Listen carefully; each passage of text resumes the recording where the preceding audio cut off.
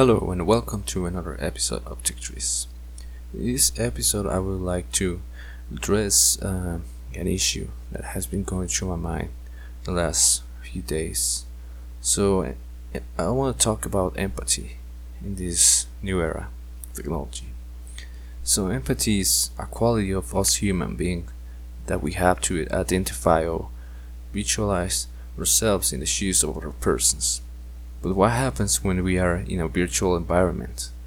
We often find ourselves in a situation in which we don't know or see the human characteristic of the other person.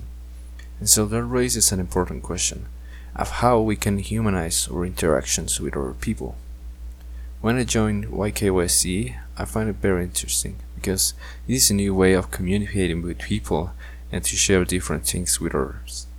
So I'm very glad to be a part of this community and to see how human interactions are becoming more personal and genuine as we continue to keep evolving in this giant network called Internet.